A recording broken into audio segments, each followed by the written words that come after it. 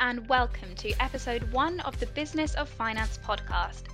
Today, our podcast will be debuted by Christy Jasper and Rosie O'Callaghan, co-founders of Jasper Rose Recruitment, which specialises in hiring finance talent at all levels across the consumer sector. They will be sharing their market expertise about hiring in the finance market, including candidate expectations, salary and market trends, hybrid working, and the pandemic's lingering effects.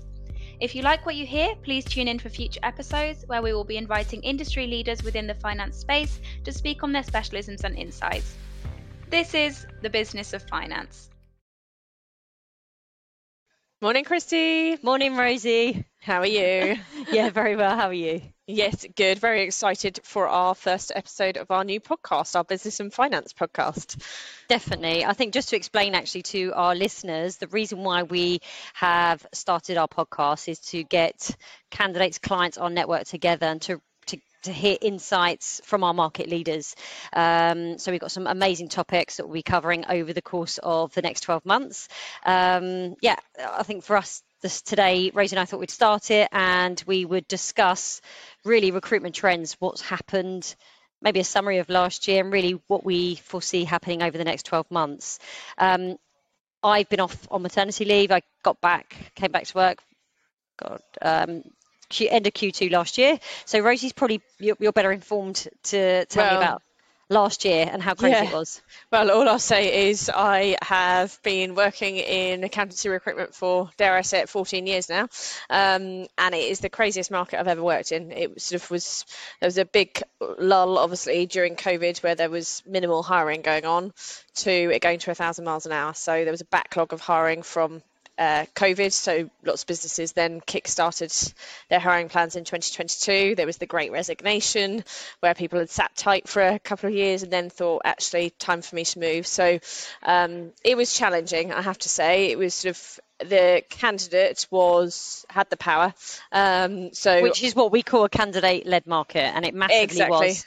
Yeah. Yes. Yeah. So quite often, candidates would have 3, 4, 5 offers going on at one go, and it was really who got to the candidate quick enough and who could pay enough. So salaries obviously massively increased off the back of that as well. Yes, actually that's a subject we can touch on a bit later. I think, if we think about now in terms of the job flow though, do you feel, I certainly do, coming into this year, feel like it's really stabilised?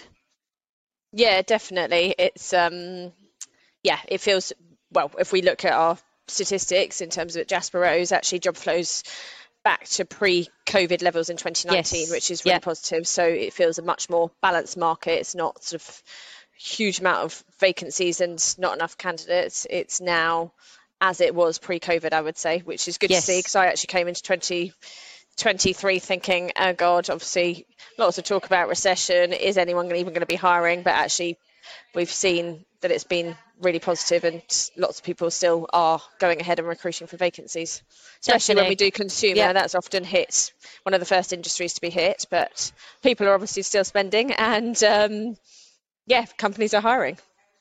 Which is great. And I think for me as well, if I think about the end of last year, the recruitment trends in the market completely changed to when I went on maternity leave. Even, the pace, like you said, for us now, we're much more focused around getting in front of our clients, getting back in front of our candidates and really sort of forming better relationships, where last year it just seemed it was so chaotic. No one had enough time, be it the client to hire, the candidate because they had so many interviews, and the consultant because there was so much demand on both sides. So I think for us this year, hopefully it's going to sort of be a much better methodical approach to recruitment and stronger relationships that we've always formed.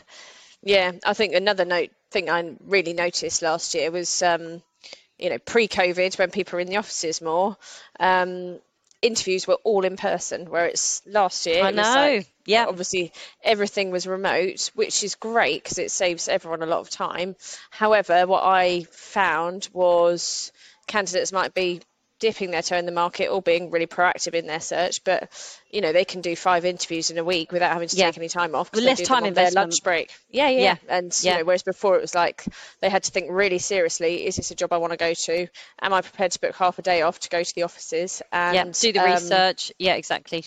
Whereas actually it's much more easy to interview for a job when it's remote, which obviously candidates then were more likely to have sort of more job offers because they're in more processes.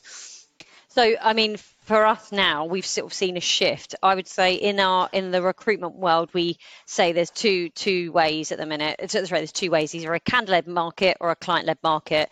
I would say it's not fully shifted to a client-led market as such at the minute, but I do foresee that happening towards sort of Q2, Q3 of this year. Do you agree? Yeah, completely agree. I definitely think so. I think, and what actually, just explaining what we mean by that is, like you said, a candidate-led market is when they've got 4 or 5 multiple offers. A client-led market is when the client has, can have the pick of the bunch, because there will be a lot of candidates out there looking. They might want 5, 6, 7, 8, 10 key skills that we would normally have to consult them to say, well, actually, what's the priority or what's the order of preference? They will be able to demand that. Yeah. Yes, exactly. Which whereas last year was about less jobs than there are candidates. Yeah, exactly. Yeah, okay, exactly that. So just on that then, actually, because I found, again, it was crazy, the inflation on salaries and what even if we look at sort of a newly qualified was demanding. I mean, what do you think on that? Or actually, maybe give an example.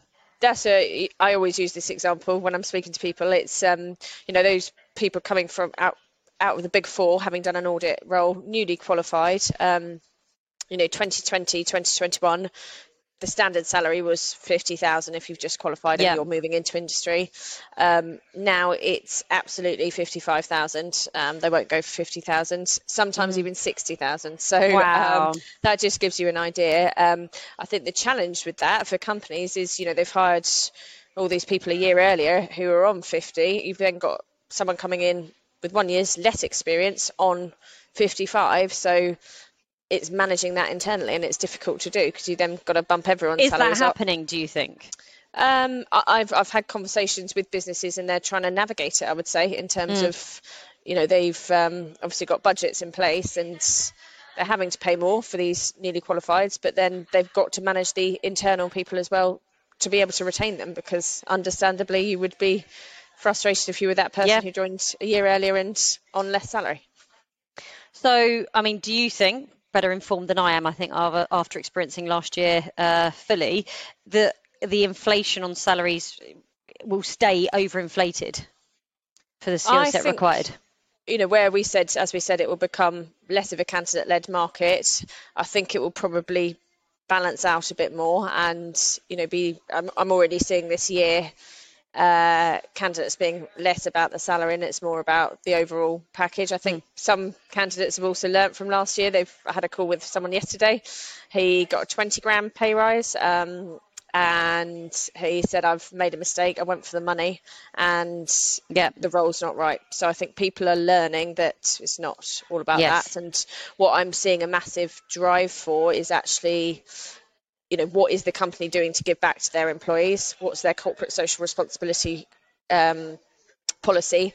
And those are often the key drivers, obviously along with a good base salary, but not a massively inflated salary. So I think the total package and what they get in return and the hybrid working, that seems to be just as much of a driver for candidates. Definitely. And again, on the hybrid working, I mean, that was a shock to me. It was a shock to us as a business, wasn't it? When COVID hit and it was like remote working, what's all this? Obviously, we've adapted as has every business. But I mean, I think for us at Jasper Rose, we are a hybrid working business, and that's working really well for both us and also our employees and attracting people. What would you say, based on sort of, I suppose, speaking to clients, is the normal now working, hybrid working from home? What would you say the standard policy is? I would say definitely the norm is 3 days in the office, 2 days at home, or 2 days in the office, 3 days at home. There are businesses who are doing 4 or 5 days. I think the challenge with that is some candidates are actually very open to going in 4 to 5 days a week. But if you say to a candidate, actually it's 5 day a week office working, it's not that they've necessarily got a problem with that, but it's more the business is seen as sort of old-fashioned and archaic for not having a hybrid policy. So that's often the challenge. Equally, we've had a couple of fully remote roles recently, and lots of people are saying no to it because they want a bit of office interaction and don't want to just be sitting behind a screen all day, which I totally understand. I would find it hard to do that if I was fully remote myself. But I would say actually it's, obviously the hybrid pattern is important to a lot of people, but it's more the flexibility around the mentality of the company. Mentality, but also the flexibility around hours. I think that's just as important. Yeah. So, working parents, sorting out childcare, not just working parents, but people having time to fulfill their personal lives as well as professional. So maybe having flexi hours, that's a big thing as well. That's, people really value that and appreciate that, I think, especially having worked at home for so long during the COVID period. They get used to fulfilling their personal lives as well as professional. I think that the work-life balance has really shifted since COVID.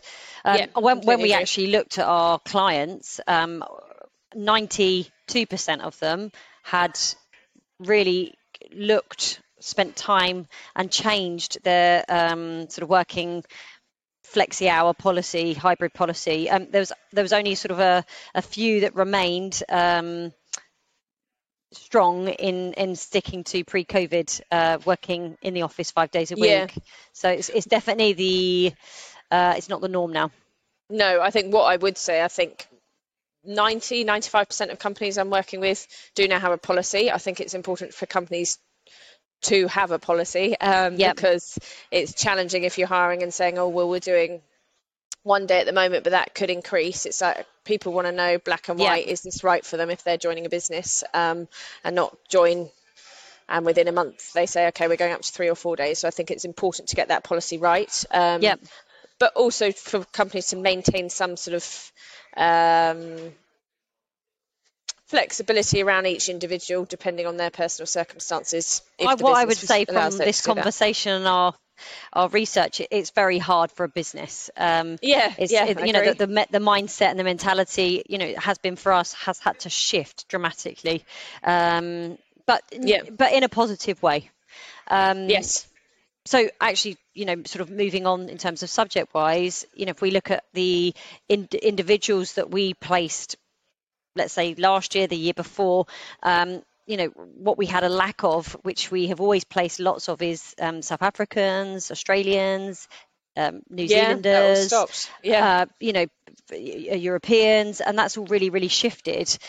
So that's been a massive loss to us as a business, and especially actually in the contract market where majority of roles we worked on were filled by those types of individuals. So again, it'd be good to get your insight of what individuals have come through that we're placing more of, and what the trends will be maybe this year.